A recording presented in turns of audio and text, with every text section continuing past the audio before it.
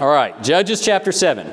We'll get into it this evening. We're going to continue looking at the life of Gideon and his journey of faith, which was a process, and we'll continue to look at that process this evening. It says, then, in verse number 1 of chapter 7, then Jerubbaal, who is Gideon, and all the people that were with him rose up early and pitched beside the well of Herod, so that the host of the Midianites were on the north side of them by the hill of Moreh in the valley. And the Lord said unto Gideon, the people that are with thee are too many for me to give the Midianites into their hands, lest Israel vaunt themselves against me, saying, mine own hand hath saved me. Now therefore go to proclaim in the ears of the people, saying, whosoever is fearful and afraid, let him return and depart early from the Mount Gilead. And there returned of the people 22,000, and there remained 10,000. And the Lord said unto Gideon, the people are yet too many. Bring them down unto the water, and I will try them for thee there. And it shall be that of whom I say unto thee, this shall go with thee, the same shall go with thee. And of whomsoever I say unto thee, this shall not go with thee, the same shall not go. The same shall not go. So he brought down the people unto the water, and the Lord said unto Gideon, every one that lappeth of the water with his tongue, as a dog lappeth, him shalt thou set by himself. Likewise, every one that boweth down upon his knees to drink. And the number of them that lapped, putting their hands to their mouth, were 300 men. But all the rest of the people bowed down upon their knees to drink water. And the Lord said unto Gideon, by the 300 men that lapped will I save you, and deliver the Midianites into thine hand. And let all the other people go every man unto his place. So the people took victuals in their hand, and their trumpets. And he sent all the rest of Israel, every man unto his tent, and retained those 300 men, and the host of Midian was beneath him in the valley. Let's look down at verse 15. And it was so, when Gideon heard the telling of the dream, and the interpretation thereof, that he worshipped and returned unto the host of Israel and said, arise, for the Lord hath delivered into your hand the host of Midian. And he divided the 300 men into 3 companies. And he put a trumpet in every man's hand with empty pitchers and lamps within the pitchers. And he said unto them, look on me and do likewise. And behold, when I come to the outside of the camp, it shall be that as I do, so shall ye do. When I blow with the trumpet, I and all that are with me, then blow ye the trumpets also on every side of all the camp, and say, the sword of the Lord and of Gideon. So Gideon and the 100 men that were with him came into the outside of the camp in the beginning of the middle watch, in the middle of the night. And they had but newly set the watch, and they blew the trumpets, and brake the pitchers, and were in their hands. And the 3 companies blew the trumpets, and brake the pitchers, and held the lamps in their left hands, and the trumpets in their right hands, to blow withal. And they cried, the sword of the Lord and of Gideon. And they stood every man in his place round about the camp, and all the host ran and cried and fled. And 300 blew the trumpets, and the Lord set every man's sword against his fellow, even throughout all the host. And the host fled to Bethshitta in Zererathath, and to the border of Elba Mahola unto Tabbath. And the men of Israel gathered themselves together out of Naphtali, and out of Asher, and out of all Manasseh, and pursued after the Midianites. And Gideon sent messengers throughout all Mount Ephraim, saying, come down against the Midianites, and take before them the waters unto Bethbara and to Jordan. Then all the men of Ephraim gathered themselves together, and took the waters unto Bethbara and to Jordan. And they took 2 princes of the Midianites, Oreb and Zeb. And they slew Oreb upon the rock Oreb, and Zeb they slew at the winepress of Zeb, and pursued Midian, and brought the heads of Oreb and Zeb to Gideon on the other side Jordan. Okay, let's pray. It's quite a story. We'll cover it. Let's pray. Father, I thank you for time together as a church family. And we just ask that you continue to bless the time here. Just help us as we look at your word. Give us understanding and speak to our hearts. I pray about this issue this evening. In Jesus' name, amen. All right, thank you for standing. You may be seated. I think for the most part, we all would enjoy a good underdog story. We love stories of those who find themselves at the bottom and through a process of facing one challenge after another rise to the top. We love stories like David and Goliath. This would be a very popular one among church kids and even known outside of church walls, a prominent story that is known of an underdog, facing a giant. We love the story of Louis Zamperini in the book Unbroken. How many of you read that book? Just real popular, maybe 10 years ago. Just a fascinating story of resilience in World War II, a prisoner of war. We love the story of Seabiscuit, a small horse who beat a Triple Crown winner and became a symbol of hope in the Great Depression. We love hearing of Frodo and Sam, after 17 5-hour-long movies, finally getting the ring to Mordor, facing that seemingly insurmountable obstacle. And we love these stories, primarily, we love these underdog stories because we empathize with the characters. We put ourselves easily into their shoes. We see ourselves in their difficult situation. An average individual like you and me defying all odds and rising to the top. In fact, the empathy we feel for an underdog is so powerful that it's become a significant part of marketing strategy in these massive corporations. Companies make a ton of money off of our love for the underdog story. In traditional marketing, businesses took a top dog approach, and top dog brand stories were considered favorable because the going belief was that individuals tend to associate themselves with winners and disconnect from losers. So that was the past theory. However, more recent studies are proposing that underdog origin stories can often be more effective and lead to greater brand loyalty because we identify with the underdog. And this is why, hilariously, you have Apple, a $3 trillion company, still showing pictures of Steve Jobs and Steve Wozniak in their garage, right? They're not underdogs, but they're trying to present themselves as that because they want us to identify with their brand.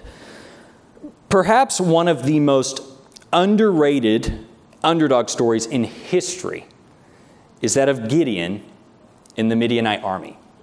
It's truly incredible. Gideon honestly was worse off than an underdog. At first glance, there was actually no possible way he could win. It was impossible. But through a process of obedience, he arrived at a place where it was actually impossible to lose because the Lord was on his side. So to tell this story of Gideon's great victory, I actually want to begin at the end. Gideon experienced one of the most spectacular victories, if not the most spectacular victory the world has ever known. As we discussed a couple of weeks ago, Midian was a fierce and brutal foe to Israel. On an annual basis, they would sweep in like grasshoppers, leaving devastation behind them. They would come in like warriors, and these Israelites who were not warriors would be forced up into the hills and left to watch the devastation happen before their eyes. These Midianites would come through, they would decimate Israel's crops every year, season after season, decimate their crops, and what they didn't take for themselves, they would just let their livestock run out and trample and destroy. Every year, after the time of harvest, Israel would descend from the hills to find that it was going to be another year of starvation and poverty. So the Midianite army as a whole was comparatively massive. After ransacking the land this particular season in our story, the Midianite hordes assembled as one army in a valley near the hill of Mori, which was just southwest of the Sea of Galilee. So fully assembled, the Midianite army totaled 135,000 soldiers. Going up against this massive army was Gideon with 300 Israelite men. Those are unbelievably terrible odds. It's like 450 to 1. That'd be like me against all of you, which would not go well. Those were the odds Gideon was facing. So for Gideon, this was undeniably the worst possible setup. But he does it. He did it. Through an incredible act of God, Gideon decimated this army of 135,000. So Gideon had a plan. Whether or not God gave him this plan, the Bible doesn't really say. Certainly, God gave Gideon a great deal of wisdom and was acting on his behalf and working through him. But Gideon divided his army into 3 separate companies of 100 men. So we would assume he was leading one of them, and then 2 other men leading 2 other companies of 100 men each. And to each man he gave 3 things: a trumpet, a torch, and each torch covered by an empty clay jar. And he gave them explicit instructions to follow. They were to follow his lead. He and the 100 men who were with him would go down to the Midianite camp in the valley and begin to surround it from their side. And when Gideon and the men who were with him would blow their trumpets, everyone else was to do the same. They would blow their trumpets. They were to follow what Gideon did and then shout, "The sword of the Lord and of Gideon." So he gave them these very explicit instructions. So with these instructions, and in the dead of night, in the middle of the night, Gideon's 3 companies moved down out of the hillside into the valley where the Midianite army was and began to surround the Midianite army of 135,000 soldiers. Once the enemy was fully surrounded by Gideon's 300 men, they smashed the clay pots, probably on the ground, revealing the lights they were holding, and began to blow their trumpets. And they blew with all their mights. And at the same time, they cried out, "The sword of the Lord and of Gideon." And they cry with just incredible noise. And as an army, they shouted this. And at this point, the Midianites would have been startled awake, and then they're confused and they're disoriented. They don't know what's going on. All they know is they stumble out of their tents and they see 300 torches of light. To them, that doesn't mean 300 dudes. That means 300 dudes leading a lot of other dudes. Okay, so they look up. Just imagine being in a valley and looking up on a hillside and just seeing 300 beams of light all the way around. As far as you can see, all the way around, completely surrounding your army. At the same time, you're hearing this raucous sound of 300 horns just blaring and men shouting. And they're half asleep, wondering what's going on as they stumble out into the night. And so you can imagine, in this experience, they panicked. In their half asleep, startled state, they panicked. They began to run in every direction, looking for weapons, looking for a way out of the camp. It was total chaos in the middle of the night. They began to shout. In the dingy light of campfires, they're trying to identify, okay, who's friend, who's foe, what's going on? There were no electric lights. Okay, they're down in a valley. It's dark. And they're trying to figure out what's going on here, who's safe to be around. And Gideon and his man simply stood their ground and continued blowing their trumpets and continued shouting with all their might.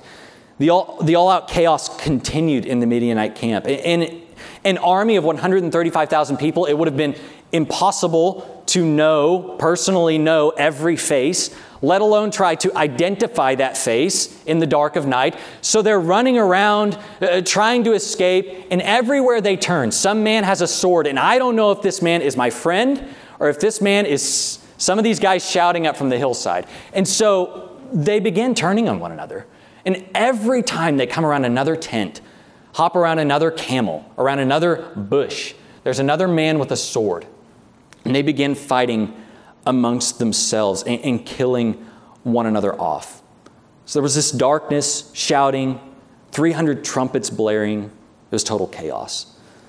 So the Midianite army was on the run. And they dispersed from the valley they were in down towards the Jordan River. And they spread out along about a 10-mile stretch of the Jordan River. And the Israelites, seeing that the Midianite army had been disseminated, pursued after them. Men from Naphtali, Asher, and Manasseh gathered together as a small army and pursued after them towards the Jordan River. Gideon sent out messengers up into Mount Ephraim, and commanding them to rally together and get ahead of the fleeing Midianites to the east at the Jordan River. And this they did. They eventually captured 2 of the Midianite princes and nobles and killed them there on the east side of the Jordan River. Midian's massive army of 135,000 was reduced to a mere 15,000 in one night. 120,000 people killed in one night. So Gideon with his army of 300 and with his odds of 450 to 1, went up against the Midianite army and saw one of the most incredible victories the world has ever known. Honestly, there's not really any Bible story like it. Talk about an underdog story. Here was Gideon, one of the Bible's heroes. He was a man who demonstrated courage and heroism, a man who demonstrated leadership and boldness, a man used of God greatly because this was obviously God's doing all along the way, a man used of God to bring about tremendous results. And that is where we often focus. The product, the results that were brought about. An underdog against all odds becoming the hero. A hero doing a heroic deed, seeing a heroic victory, and having a heroic story to tell. Oh, to be like him, we might say. Oh, to have such boldness. Oh, to have such courage. But in focusing on that product, if you will, we can ignore the process of simple, humble obedience to the Lord's commands that led to this point. How did this very average Israelite, and he was very average, he was a Baal worshiper hiding in a wine press just a chapter ago. How did this average Israelite become a hero? Well, as you well know, Gideon didn't start with 300 men. He started with 32,000. This was his army to begin with. He began with 32,000 men ready for battle. And these were still not great odds. It was about 4 to 1, but that's at least workable, right? 4 to 1, it's like we can at least make a plan, and I suppose stranger things have probably happened. We can make a plan. Maybe, Gideon at this point had only assembled men from 4 tribes. There were still 13 tribes from which he would call out other Israelites to battle. This was not ideal, but it was at least workable. But God had a problem with Midian's army. And the problem was not that Gideon's army was too small or too unprepared or too ill-equipped. God told Gideon that his army was too large. God said to Gideon, verse number 2, "The people that are with thee are too many for me to give the Midianites into their hands." Now, all the absurd things God could have said to Gideon, this was probably the last he expected. Your army's too small. Like, dude, there's 135,000 Midianites out there. But it's not too small, it's too big. So, God says his army was too large, and this would have not been what Gideon expected. But God had a plan. And his plan was to glorify himself. God was concerned that if he gave Gideon the victory with his current army, even in its diminished size, Israel would continue in their pride and rebellion against God, claiming their own might instead of attributing the victory to God. So in effect, God said to Gideon, I don't want people to say that Gideon had victory because Gideon was awesome. I want them to say Gideon had victory because Gideon was obedient. God's intent is not that we worship the man, but instead the God to whom the man was obedient. So here's how God said it to the Apostle Paul. My grace is sufficient for thee, for my strength is made perfect in weakness. God is concerned with who gets the glory, and so he often chooses to do incredible things through humble, obedient, and even sometimes deeply flawed servants. We often think the Apostle Paul We often think of the Apostle Paul and his thorn in the flesh when we reference this verse, and that was the issue. But Paul thought bigger than his thorn in the flesh. He went beyond that to other difficulties. He says, therefore I take pleasure in infirmities, in reproaches, in necessities, in persecutions, in distresses for Christ's sake. For when I am weak, then am I strong. Paul said, in light of that promise that God said, I'm going to choose faithful obedience in the midst of this whole list of difficulties because that is when God gives the victory. So, in his effort to manifest his own glory, God called Gideon to obediently follow a series of commands, all of which would have seemed absurd and would have challenged his faith greatly every step of the way. First, God commanded Gideon to address his army and ask who was afraid and fearful. I've never led an army, but I would guess the first thing you would want to ask a group of soldiers that's greatly outnumbered is not who's afraid. It's not exactly how you rally the troops, right? This would have been the last thing Gideon would have wanted to bring up to his men. To simply ask the question was an act of obedience and would have been a huge step of faith.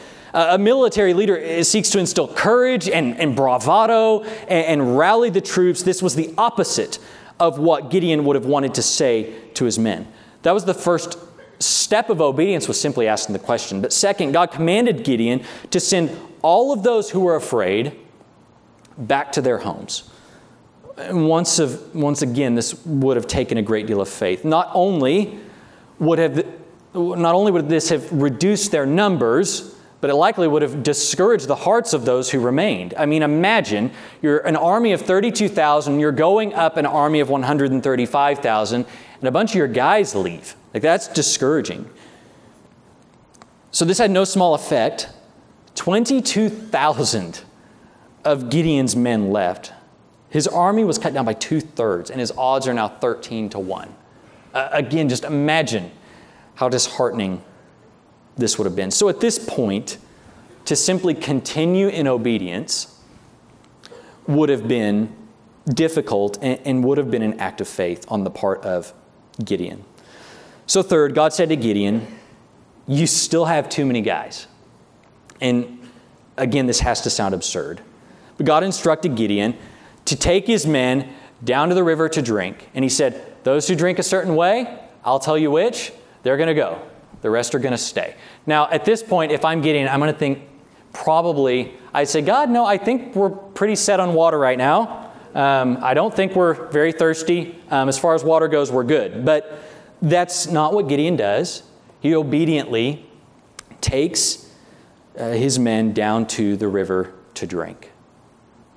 So fourth thing God asked Gideon to do is he instructed Gideon to send home all of those who got down on their hands and knees to slurp the water, to keep all of those who lapped the water out of their cupped hands, like dogs would lap water. So Gideon watched his men, and he's looking along this river as 15,000 of his men begin to drink. And he's watching, and he begins counting.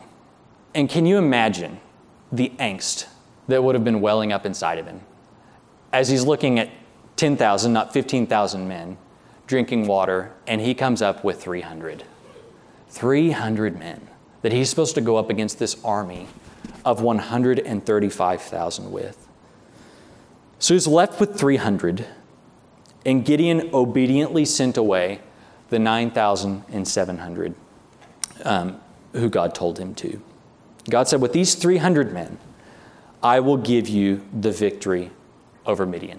So at this point, God has time and time again made it clear to Gideon what his plan is. And God says, now this is the group of guys I'm going to do it with. All Gideon had to do was follow through. He's followed in obedience every step of the way through this process of obeying God's commands. All he had to do was follow through. But God reminded Gideon of his promise. All that was required was Gideon's obedient follow-through. But God once again assured Gideon, your obedience to my command is how you will achieve the victory. And God was ready to do even more assuring. God said, go down to the Midianite camp with your servant, Purah, and just listen to what they're saying about you there. So that's what Gideon does. He makes his way out of the hillside, down into the valley, and starts approaching the Midianite camp. And the Bible once again just describes the mass of this army. He comes out over this hillside, and just put yourself there in your mind's eye. He looks out, down into this valley, and just as far as he can see, he sees tent with campfire and camels, tent with campfire and camels, and tent with campfire and camels. Just this mass of humanity, 135,000 people in this valley. And so he moves on and he starts approaching the army, and he gets just close enough that he can overhear a conversation going on in one of these tents. And you can just imagine, maybe a man has just come in from watch and he's about to swap with his comrade. And, his friend's waking up and he says, dude, you're not going to believe the dream I just had. Dreams are so weird. He said, I was dreaming that this loaf of barley bread comes rolling down into the camp and it hits our tent. But instead of just stopping like you would expect a loaf of bread to do, the tent just explodes into the air, flips over, comes down in a pile. He's like, what in the world? Like, dreams are weird. Well, the guy who's been keeping watch doesn't think that's so funny. And he says, that freaks me out. I've been thinking about this. There's this guy called Gideon, and I've been hearing about him. He apparently destroyed an idol of Baal. He's creating quite a stir, and I'm afraid his God is going to give them the victory. Now imagine being Gideon hearing that. Like, why in the world would Gideon hear that conversation and hear this guy tell that dream and hear that guy interpret it that way? It had to just bolster his faith, and that's what it did. The Bible says he worshiped. And so he went back to his army. It was a sign from God. It gave him confidence. And as we just discussed a moment ago, he experienced one of the most incredible victories in the Bible. It was an incredible moment. We often focus on the product, the spectacular victory. That's the product. But God is concerned with the process of faithful, humble obedience to his commands that leads to the product of victory. And that's what Gideon demonstrated. Gideon experienced spectacular victory, not because of his might, not because of his power, not because of anything in himself, chance or developed, but because of his repeated, humble obedience to God's simple commands. The product of victory comes through the process of obedience. We can only expect the product of victory if we're willing to submit ourselves to the process of obedience. Daily obedience. In the nitty-gritty of life, in the day-to-day, hourly obedience over the course of a lifetime. We so often focus on the product. Traditionally, Christians have called this the victorious Christian life or victorious Christian living. And we all want the product, a happy marriage, a thriving church, good kids, peace, respect, and a promotion at work. But behind each of these good products is a long process of obedience to God's way of doing things. So in the case of a happy marriage, daily demonstrating selfless love and unconditional respect for the entire time you're married. In the case of a thriving church, committed people serving faithfully for as many as 20 or even 30 years. In the case of good kids, 18 years of employing biblical principles in parenting and discipline. 18 years of admonishing and instructing them in the Lord. In the case of a deep and abiding peace, daily resting in who God is and who He says I am as His child. In the case of respect and a promotion at work, decades of dedicated work and service. So let's flesh this out a little bit more, looking at the product, we might say, of a good marriage. Our tendency is to look at someone else's marriage and make excuses for ourselves. So we might think things like this. Of course they like each other. They both have A+ personalities. Of course they have so much fun together. They have so much more money to spend. It's not hard to have grace with one another when your flaws are so minuscule. It wouldn't be so hard for me to love her if she was that beautiful. It wouldn't be so hard for me to respect him if he was actually respectable like so-and-so. So when we think this way about any issue, we're choosing to ignore and discredit the years of process that led to the product we all want. We're choosing to ignore the faithful obedience to God's way of doing things that led to the desired outcome. The product, a happy marriage, is a direct result of a husband selflessly loving his wife every day, of every week, of every month, of every year, of every decade that led to the desired outcome.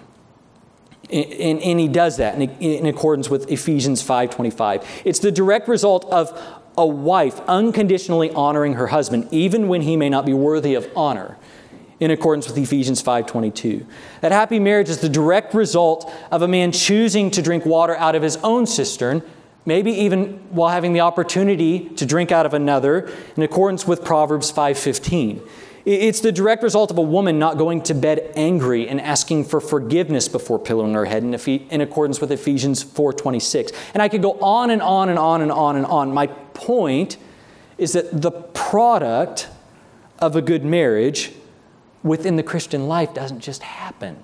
These victories don't just happen. It is a result of the process of daily obedience to God's pattern for how we should relate to one another. So some of you might be thinking right now, you've only been married 5 years, what in the world do you know about marriage? And to that I would say, 5 years with twins anywhere in the mix is equivalent to 20 years anywhere else. So, no, I'm just kidding. I would say that's totally fair. There's a lot I don't know, and I'm talking about the process while I'm still in the midst of it. I understand that. But I want to point out that in every other area of life, we reject the idea that a good product comes about without a process. As a Christian, we reject the idea that the world and all that is in it just happened. We reject Darwinism. We say it required a creator. As capitalists, we reject the idea that money just comes to be without good work. What do we always retort when we talk about giving away free money? Who's going to pay for it? Or if a man does not work, he should not eat, right? We understand when we walk in the grocery store, and we became acutely aware during COVID, that toilet paper not just appear on store shelves, right? There's a long process of supply chain that leads to the toilet paper being in Walmart. But when it comes to the products we've produced with our lives, our marriages, our children, our joy or the lack thereof, our contribution, our impact, our legacy, our ministry, our witness, our love, we are often not so ready to acknowledge the process. But the Apostle Paul said it quite clearly in Galatians 6:7. He said, you reap what you sow. And if we want to experience the victories of men like Gideon, an incredible victory, an average guy seeing an incredible victory, if we want to experience that, the victorious products of the Christian life, we must daily submit ourselves to the process of obedience to God's pattern for living. The product of victory comes through the process of obedience. So let's consider that in our own lives this evening as we stand together.